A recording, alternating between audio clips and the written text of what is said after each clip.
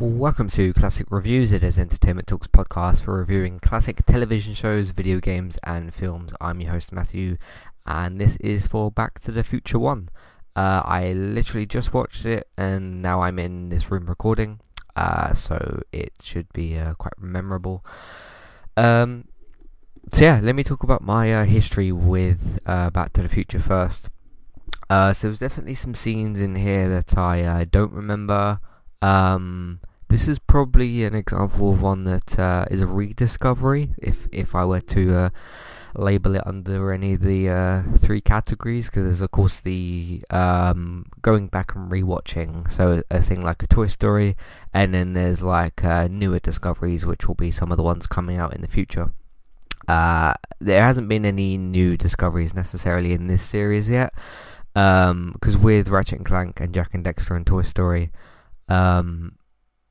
I had previously played or seen some of those things, and this kind of comes under rediscovery where I don't remember it as clearly as the other things that I just mentioned. I definitely remember a few scenes from this film, one of which is, and I will be doing spoilers. These things are very old or very classical, so spoilers are going to be out there. I've already sort of done that with the previous ones, but this film's pretty old. It's came out before I was even born, so yeah, spoilers are going to be in here. So you know, if you haven't seen it yet, this is your chance to leave and come back later. But I feel like I'm one of the last people to see this properly, so I don't think that that's much of an issue. Anyway, one of the scenes that I definitely remembered was when Doc is desperately trying to get the electrical wire plugged back in, because I remember him sort of dangling from the clock and trying to plug the thing back in. I remember a few other bits and pieces, but when they mentioned the tower and mentioned the wire and stuff, when they were demonstrating how to do it in the garage, I was like, oh yeah, I think I remember this bit coming up where he is hanging from the clock and he has to desperately plug in the wire, and I couldn't remember what actually happened from there, so I couldn't remember if Marty and Doc had failed or not. So that was kind of an interesting tense scene, but as it gets closer and closer and closer, it's that like last minute thing where he's just about to hit the wire, or the wire thing, and he just gets the thing plugged in. I do have one problem with this film, but only one. Aside from that, this is really good. I had a lot of fun. I laughed a good few times, and there was a lot of like time travel jokes, you know, like when Lorraine is talking to Marty and he's like, you remind me of my mother, and he's like, yeah, because you're my mother and you're sitting right next to me, and just the concept of time travel in a way of you know, essentially his mission is to go back in time and make his mum and dad fall in love, which is, that must be kind of special in some weird way. Like, sure, some people like cringe when their mum and dad have a little kiss or something, but this is different. This is like he has to set up his mum and dad, the people that created him and the people like that raised him and stuff. He has to make that relationship happen. And there must be something kind of special about that. Sure, there's the whole like, you know, your mum and dad being together, you don't want to think about that necessarily, but he's trying to make them fall in love for the first time, and that must have been kind of interesting to him. Sure, like some of it was a bit creepy, like when his mum fancies him because he's the younger, or sort of like a young-ish version of himself, or you know that like she's very attracted to him and stuff, and he's finding that weird. And he's like, no, I'm trying to push you off to my dad, but you don't know that and stuff. I thought that was kind of funny. The first bit that I laughed at in this was when Marty at the very start of the film, when the clocks were going off and the coffee machine, I think it was a coffee machine, is going off, and everything's just sort of synced up and that sort of thing, and Marty comes in and he starts plugging in the amplifier and turning everything up to full, and goes to play. He plays like one note from the guitar and it just completely breaks, because it's like, yeah, there would be, he's put way too much pressure on it and stuff, but I didn't know what exactly would happen, whether it would like completely explode or just like crack or break. But no, it sent him flying backwards, and I thought that was kind of funny. So in terms of how does this hold up, so this was made in 1985. I was born in 1994. So yeah, before my time, which classic, perfect for this series. And there's two more films as well in the trilogy, I believe. I don't think there's been any more made, but I still have two more to watch, and I'm excited to do that. But yeah, it was a lot of fun, this film. There's just some like time travel jokes in here that are pretty funny. And like him saying to his parents at the end, like, oh, if you happen to have kids and when he's 8 and does this, don't be too mad at him, as if to say like, oh, this is what happened to me when I was 8, and scary when your parents moan at you at that age. It's a scary thing sometimes. So that was quite funny. I thought the way the actors all gelled together was really good, and I liked the way that the characters all came together. And I like the whole sort of you're on this journey with Marty and Doc. Like, everyone else doesn't know what's going on, of course, because of time travel. And Marty's like the one who knows all the way through, because he goes back in time and sees Doc and he tries to explain everything to him, and he's like, you can't tell me about the part of the future, which is true because of butterfly effects. And if you've ever watched The Flash, the first 3 or 4 seasons, there's a lot of time travel stuff that happens, and things change, and Doc was essentially saying to him like, you can't tell me this sort of stuff, especially the fact that he dies as well, or doesn't die, as we find out later, but the fact that he thinks that he dies, basically, and you're not supposed to tell somebody that sort of thing, because it could have bad effects on the future, which totally makes sense. Before I go on talking about praising this film for the things it did well, maybe I missed something, but the whole when Marty goes, I was gonna say back to the future, when he goes forward, like when he successfully goes, I keep meaning to say back, when he successfully goes forward again and goes back to where he's supposed to go to, I just said back, didn't I? When he goes to where he's supposed to and he sees the same things happening, and the Libyans, I think he says, see him, and Doc gets shot again, and he's like, oh no, I failed, and then like the car's broken, and you think that it's all like doom and gloom. And at that point I was like, okay, if something has to happen here, usually these types of films don't have like failure in them. I mean, have failure in the middle of the film when characters fail to do certain things, like with the clock and that, but like this has to end happily, so how does that happen? And the fact that, like, sure, the bulletproof vest, that all makes sense. Like, maybe he couldn't stop the Libyans coming for him. Maybe he couldn't do what he was supposed to do in a different area. Maybe they were just going to come for him. But, and maybe I missed something here, but in the past where he rips up the note and doesn't know about his future, is it the fact that he says to Doc, like, he's trying to warn him about the future? Maybe, like, because he knows the Libyans could be coming, that he gets the bulletproof vest. But at first, because I'm just thinking about this now, when I first watched it and saw, like, okay, he has a laminated note and whatever instead, I thought, like, okay, how would he have gotten that?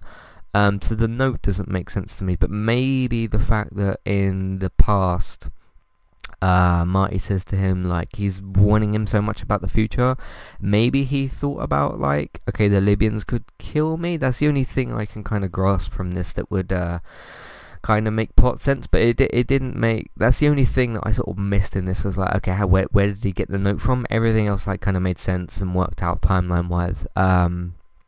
So yeah, that was the only problem I had. Other than that, I had a lot of fun watching this. I like the fact that they essentially set out a better future. Granted, we don't know, or I don't know because I haven't seen the other 2 films yet, what the whole problem with the kids is, because Doc comes in at the end and says, like, oh, we have to go now, we have to fuel up by putting cans and drink and banana peels, whatever that means, unless it's just fueled by stuff. I don't know how that works, but Doc's a crazy sort of mad scientist, which I think is kind of fun, and I'll talk about in a minute. But like, he sets all that up, and he says to was it Jennifer, the girlfriend's name? I think it was Jennifer.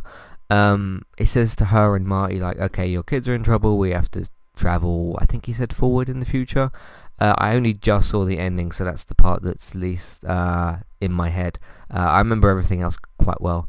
But he says to them, essentially, we've got to travel, I think, forward in the future, or backwards, to sort out your kids.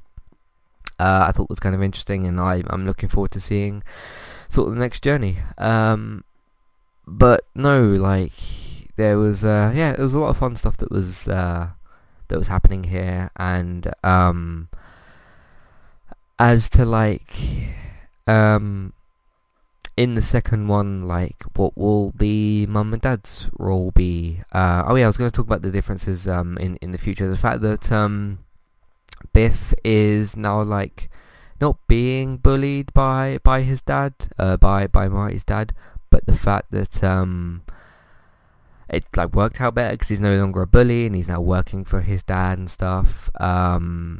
I think was quite cool, and that you get this moment when Marty tells Doc about how was it David, his dad's name, how David like triumphed him, and he sort of like got over Biff, and he managed to punch him because of course his anger built up and stuff as well. And Doc kind of alludes to that being a bit dangerous. They don't like show the full consequences of that. I mean, they do, because they show Biff different in the future where he's working for David. But they don't. It's not like a complete disaster, like something drastically bad happens. It's just the fact that like he kind of changes his roles, which I think was really cool, because it wasn't. It didn't end up being a case of like he goes back to the future and then goes forward and things are exactly the same and fixed. There was like some cool story difference, if you get what I mean. So it's not just the fact of like, okay, you basically rewound time, fixed what you had to do, and things were exactly the same. Otherwise the film would have been a bit pointless. The fact that like Marty wakes up and he's confused and he's like stumbling all over the place, and like he can't remember the state with Jennifer, and Biff is now no longer a bully. I think it's good that they made story differences, and I can't remember what they said in the present in the 1985 storyline at the start about him and Jennifer. I don't remember that being mentioned, so maybe it's like because when we go back and we see things are different, we see sort of the next day, I think. Because we see because Marty saves him, not Marty, Doc sort of saves himself, doesn't he, because of the bulletproof vest. And he wakes up next day and you see things a bit different. Or maybe it's like a couple of years in the future. That's something else I don't quite remember. But it's certainly not the same day, obviously, because it's like 1:30 in the morning.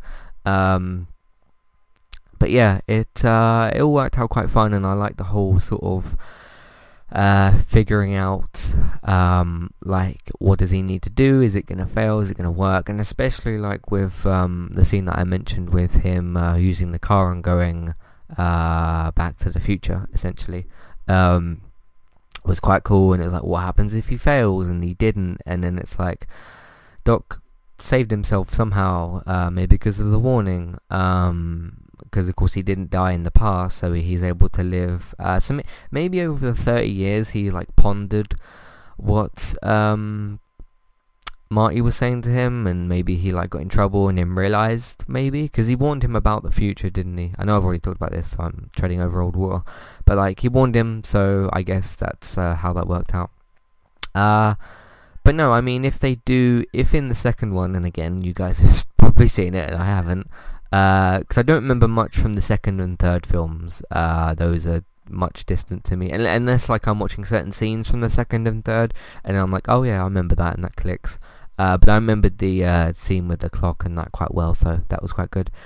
But I'm hoping that they keep this timeline with Biff and everything being different, and the parents and the girlfriend and stuff.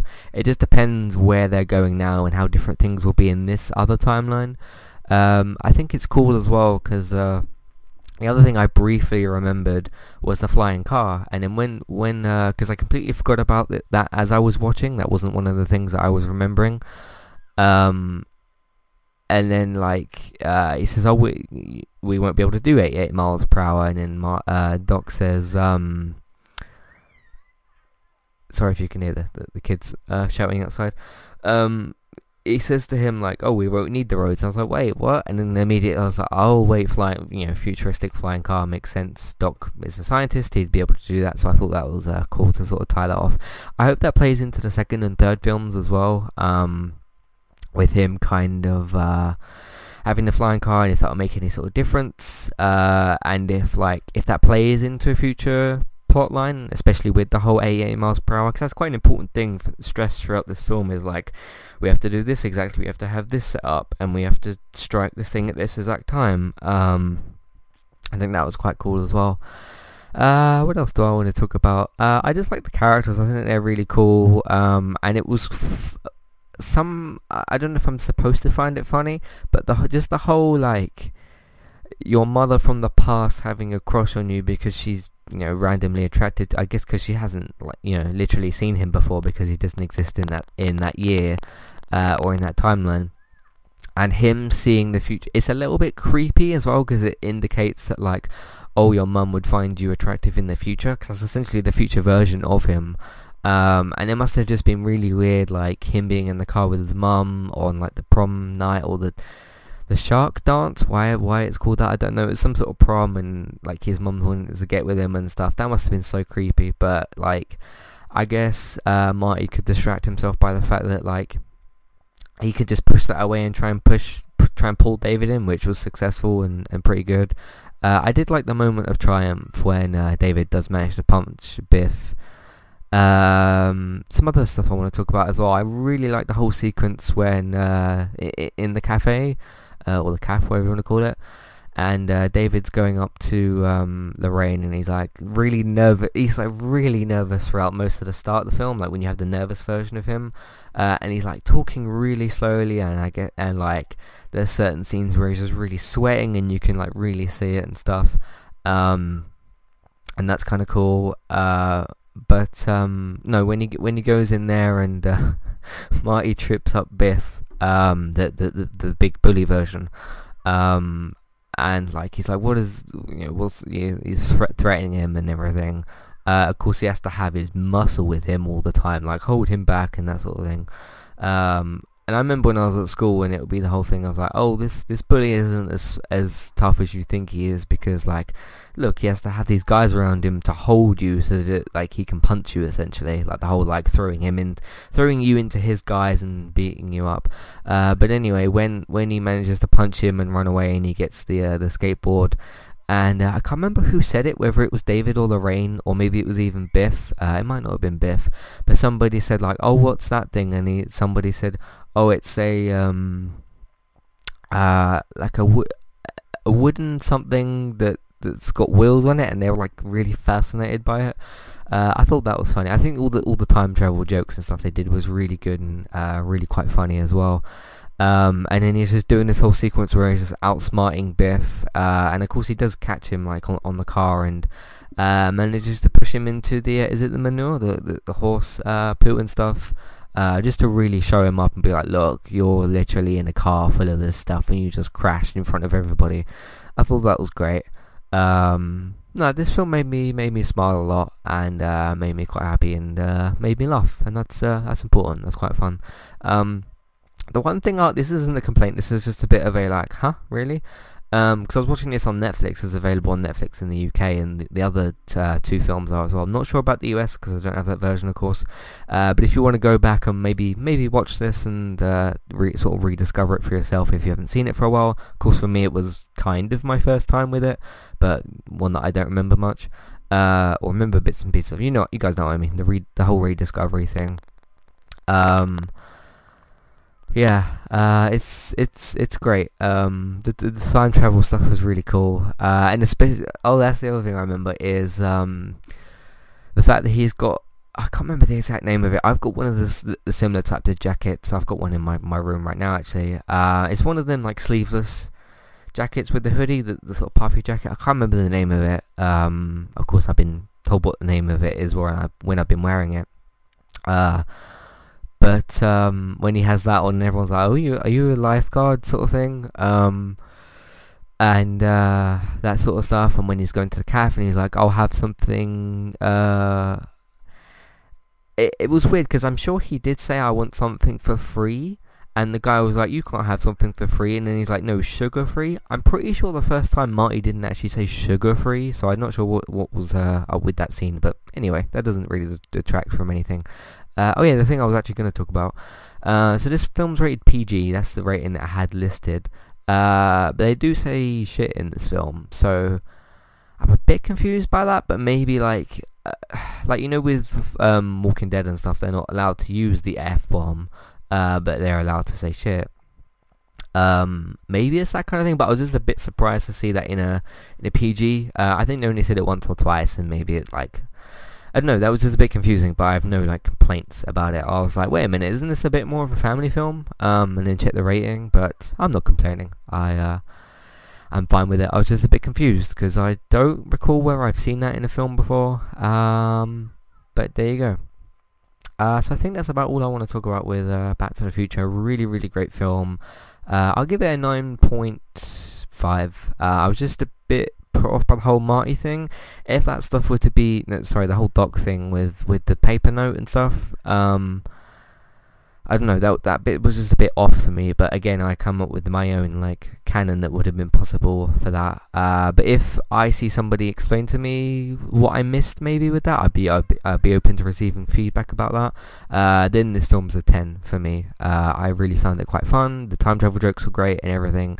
The characters were really good. The acting was really good. Visually, this is one of the things I'm looking out for in the older films. Is the visualization. If you go back and watch the really old Star Wars films, you can see some budget-y sort of thing. Not saying that the films were made on a budget, but if you go to 2018 and you watch those, they're going to look a bit cheaper and a bit older. There was some bits and pieces that looked a bit like that, but for the most part, the cameras they were using are really good. I think the costume design of everybody was really great. But no, it didn't feel old to me at all, even though this film was made before I was born. But that's great. That means it holds up really good, and that can only add more points to things. So overall, really, really enjoyed my time. Just had the small problem with the Doc stuff, but I can brush that aside. That's fine. Again, if someone were to explain that to me and I were to get it, it's a perfect 10 to me. Not necessarily a perfect film, because I don't think anything in entertainment is perfect, but you can still be a 10 out of 10 and be a masterpiece. So that's you know what, this film is a 10 out of 10. I'm not going to bicker over the whole Doc thing. Now that I think about it, it's a bit petty for me to maybe think that. So yeah, 10 out of 10. I really, really enjoyed this film.